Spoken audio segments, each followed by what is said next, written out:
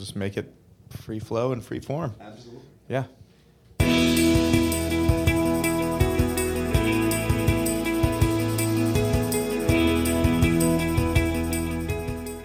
Hello, Montgomery County. This is Brandon Langer with the OPL Podcast, and we are so fortunate today to have Weston Kieschnick in our facility, working with teachers, showing them the ropes of Bold School, and just talking through some great usable strategies and how to improve instruction.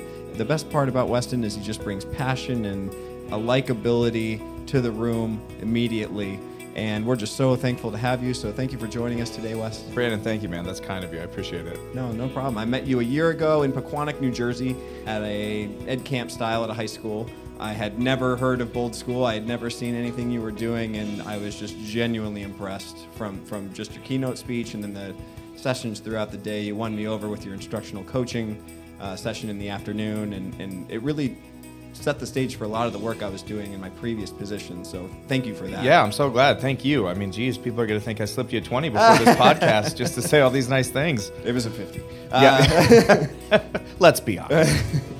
But just to start off, as I said, you bring a likability to the room and you're a great storyteller. But my first question for you is something I've been thinking about as a teacher is, how do we know when it's time to tell the story and when is it time to listen to a story for our learner? And how, even for yourself, working with adult learners, how do you sort between those two? Oh, so that's such a good question. So it's time to tell a story when you've got a story worth telling. And the message is so important and so urgent that you are just burning for people to hear it. That's a place I wish we would come to more often when it comes to our students. Just the sense that, like, man, I've got this story to tell you around this, not just this piece of content, but this skill and this piece of learning that I want you to have and move forward with. And I have such a sense of urgency around it that I have to tell you now, and I have to tell you in a way that's so passionate that you can't ignore the message. So I think that's when it's time to tell the story. The question of when it's time to listen is always. I don't think we listen often enough. It's why whenever I start time with teachers, I am encouraging them to pop out onto Twitter, pop out onto Instagram, because there are educators out there just like us, all around the country, all around the world, telling their story.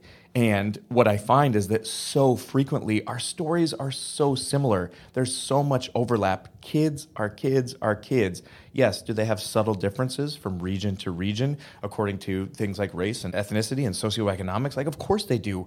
But overwhelmingly, kids are kids, and our issues are profoundly similar. And I wish we would do a lot more listening to one another as opposed to listening to quote-unquote experts who maybe have not been in the classroom at all.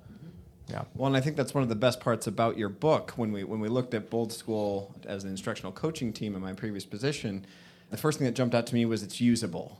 Any teacher, regardless of how long or how short you've been doing this, I think can get something from Bold School. And I think they can walk into their room or into a staff meeting and better themselves with some of the strategies here. We're just listening to you talk about reciprocal teaching. What's another strategy that kind of pops out to you that you highlight in the book or that you like to tell and workshop with people? Yeah, so first of all, thank you. I wrote this book because I wanted to write the book that I need, which is to say, okay, I don't need more conversations that occur at that 30,000-foot overview. Like, I need to bring it right down to the ground, to the nitty-gritty of what are we doing with kids and how can we be better for them every day using the tools at our disposal and the strategies that I may not be familiar with that we know that will move the needle for kids. So it was a completely selfish move. I wrote the book that I needed. Second, you talked about instructional strategies that I love. Reciprocal teaching, obviously one of my favorites. It's one of those that can be used just anytime. Kids read anything, anywhere, any grade level, any content area. Also a huge fan of problem-solving teaching, which I'm going to demonstrate after lunch. Problem-solving teaching has a really specific 5-step process that I outline in the book. Too often, we give kids really challenging problems to solve and remove scaffolds in the name of productive struggle and problem-solving teaching. And giving kids really hard problems to solve without giving them scaffolds or systems of support is not problem-solving teaching, it's just mean. And so the challenge for us then becomes, like, how do we present real-world problems for kids in a way that also allows us to address priority content standards, which we are held accountable to, like it or not, in a way that promotes rigorous and relevant learning in joyful, engaging, and successful learning environments. Mm-hmm. Yeah. Well, and problem solving also loops back in, and you speak about this, and we're doing a lot of work as an IU with visible learning. Yes. And we're working with Kristen Anderson this year. She's coming Awesome. and doing multiple workshops with teachers around specific focuses, and problem solving being one of those. With you, what's interesting is people come through the IU and tell their stories, share their strategies. They're doing so in other places, and I know that you have been traveling all over the country, sharing your messages, sharing your strategies. But as you go on that path, and anyone that's traveled extensively knows that the road teaches you something. I'm curious. Oh, yeah. What have you learned from the road? Post Bold School. I wrote this book for me. Yeah. And then I wanted to share it, and then I wanted to share the story, tell the story. But what did the road teach you back on that path? The road has given me a constant reminder. I talk about the fact that wisdom informs innovation, and one of my biggest frustrations is that we were sort of like throwing out the baby with the bathwater. And the fact of the matter is, like, we've been doing great things with kids for a really long time. We need to make sure to keep doing those things. And I think if there's anything that the road has taught me, I am astounded by the number of incredible teachers in the little nooks and crannies of our country who are doing some of the most incredible things instructionally that you can possibly imagine, and nobody knows that they're doing it. I'm talking not even the teacher next door knows that they are doing it. I remember being in a district not too long ago in the Central Valley in California. You're talking median household income in the Central Valley of California of around $20,000 a year. You're talking free and reduced lunch populations of greater than 99%. You are talking English language learner populations greater than 99%. And in one of these schools, you have the Fresno County Teacher of the Year. And this guy is one of the most incredible teachers I've ever seen. And you've got people who have taught next door to him or down the hall for years who have no idea what he's doing. And that stuff just sort of baffles me. So it amazes me where you'll find teachers with such great proficiency, and the fact that you have folks who work with them, not just in the same building, but in the same hallway, who have no idea how amazing they are. And I think it goes back to your initial question of, telling your story and, things that you're doing right here. Like this is powerful. Like the podcast is powerful. And too often as educators, we take a look at stuff like this and it's like, oh, I don't want to toot my own horn. And we have to move over that hump of, it's not about self-promotion. It's not about tooting your own horn. It's about offering up the learning that you have, not only to students, but to your colleagues, so that we can all get better. And that's the reason that brought me to this organization. Yeah. MCIU, in the Office of Professional Learning in general, we are seeking to build a connectedness to teachers, administrators. This podcast is a part of it, but the work we're doing in general is universal, and it's supposed to bridge. And that's any good service agency should be doing that. But as you mentioned, this can exist with your next door neighbor. Can I ask you a question? Yeah. What's your biggest learning thus far in your work with the MCIU? What have you learned? Because here's the gift that you guys have. You've had some amazing people come through the doors of this building, and what an incredible gift for people to just be able to come to a central location and see that. What's been some of your most interesting learning that's come from that? Sorry to put you on the spot. No, it's fine. So I've always been in a school district level. Right. Well, now I'm working at a level where you see 22, 23, 250 plus non-pubs, Yeah. So many different districts, so many different people. And I think the number one thing that stands out to me in answer to that question is the amount of knowledge that exists in this one county. Yeah. The amount of knowledge that exists in our office and our staff, the work that is going on, to your point, it is genuinely astounding how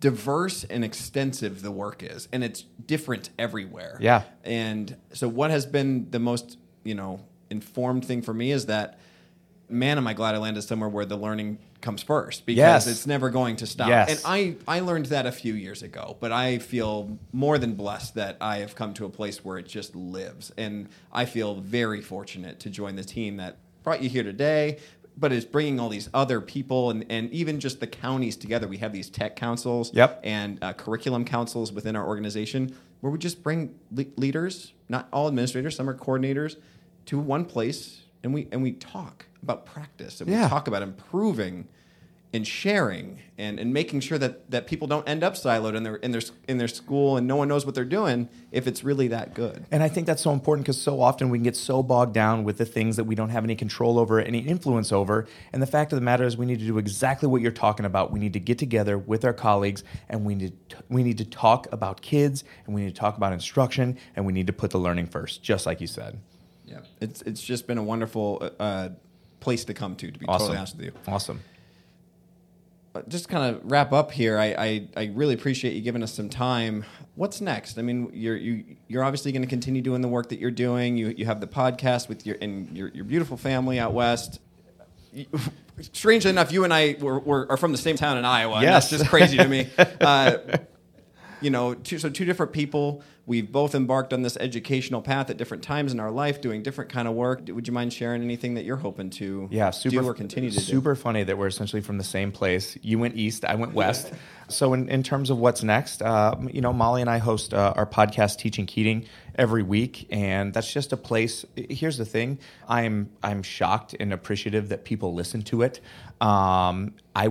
We would continue to do it even if nobody listened to it because it's an awesome place to do exactly what you're talking about, just to sit down and talk about things that matter to us, things that matter relative to parenting and teaching and learning. So that is ongoing. We put out a new episode every week. What is next? My new book is coming out next summer, tentatively titled Breaking Bold. 12 traits to break from the tyranny of trend and toward the power of relationships. And I'm so interested in the technical world in which we live, the need for social emotional learning and kids to have strong relationships both with their teachers and with each other is needed now more than ever. And so I'm really interested in what are the 12 traits that the world's most masterful teachers possess in the relationship space, and how are we utilizing digital tools to help cultivate those relationships so that we're creating additional bonds between ourselves and children and between children and each other, as opposed to siloing kids from themselves and from adults who care about them. So I'm really interested in that.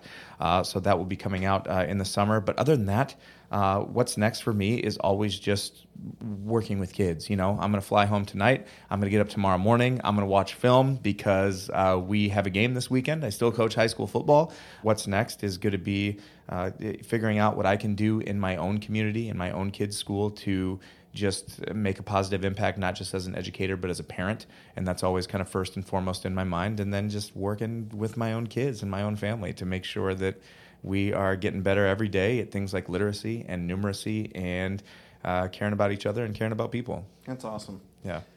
Just to wrap up, because I'm curious, this is totally unrelated to education, but I am a former music teacher, so I like to ask people this. What was your favorite, or what is your favorite band, record, style of music? Like, what did you listen to on the plane ride or before you speak, or I don't know, what do you come back to musically? I have such an eclectic, awesome question, by the way. I love that it's out of nowhere. Yeah. I have such an eclectic taste in music. Being from Iowa, I listen to country music, but I also lived in Bermuda for 6 years. So I will listen to a lot of really great reggae that I love. I'll listen to Ja Cure, and then I will flip over and I'll listen to Dustin Lynch. And then after that, my wife and I love going to concerts, and so we'll just as easily go see Kings of Leon, and then in the very next week, we'll go see Snoop Dogg. Here's the thing. I love talent. Yeah. I love talent wherever it lives, whatever genre. I just love it. And so I love music. I have seen a lot. I've seen U2 3 times because my wife loves them so much. I'm ready to be done seeing U2. But yeah, I love music. I love talent wherever it lives. That's awesome, and not a bad parallel to pull to kids. There's tons of kids walking the hall. We see the talent on the field. We see the talent on the stage. There's talent everywhere. There's talent in the head. And the heads walking around the building in STEM. There's talent around, kids that want to be speakers. There's talent around kids that want to be learners and solve problems. And as long as we take that love of talent, whether it's in our discipline or not, and apply it to others throughout the building and support them any way we can, I think we're going to be in a good way moving forward. I agree. I got to ask you one more question. Yeah. Music question. First concert, what was it? Oh my gosh, so embarrassing. Yes, I was hoping it would be embarrassing. I don't think it's embarrassing. It's just surprising. I'll tell you mine. Mine's pretty embarrassing. Okay. Yeah. No, go. Okay, you go ahead first. So preface this by saying, like, I taught orchestra. I've been, No, don't preamble. You just got to lay it on the table. My first concert was Weird Al Yankovic. Oh, man. And he wore the fat suit. Did he really? On stage. He did all the outfits when he came out with Fat, when he did, that was his parody of Michael Jackson's Bad, right? Yeah. Oh, that's not terrible. No, it's not terrible. It's just funny because I'm actually a rock guy, like a punk rock guy at heart. But I will never forget that show. It was the first time that much sound was coming at me and hitting my chest. I'm like, this is so cool, with lights and everything. And he did these like fake interviews. It was actually a fantastic show. Oh, that's awesome. That's awesome. That's better. Mine was Boys to Men. Okay. I took a girl, which I think is like my only. I don't know why I have to say that. Like, well, I didn't just go by myself or like with my parents. Yeah, there you go. Motown Philly. Back again. Yeah. All right. Well, hey, thank you for joining us. Again, this is a new offering for us. We're trying to extend the learning beyond just the day. We're running an after session for them in the months to come based on the work you're doing today. And we just want to make sure that everyone in the county feels support and we continue to connect people. So we appreciate you being a part of that. I appreciate you guys, and you hit the nail right on the head, just making sure it's not just about today. Because if we show up and we have a great day, then we've done nothing. It's got to be a great day followed by some really great action. So I appreciate you, Brandon. Appreciate everyone here. Thanks for the invitation. It's been awesome. No, thank you. All right. Thanks for joining us. This has been the OPL Podcast. Again, we got a lot more coming out in the coming months. Some terrific speakers coming in that we've alluded to today. And once again, we're here to support you in any way you can. So please feel free to reach out to the office. And once again, thanks to Wes, and we'll see you all soon.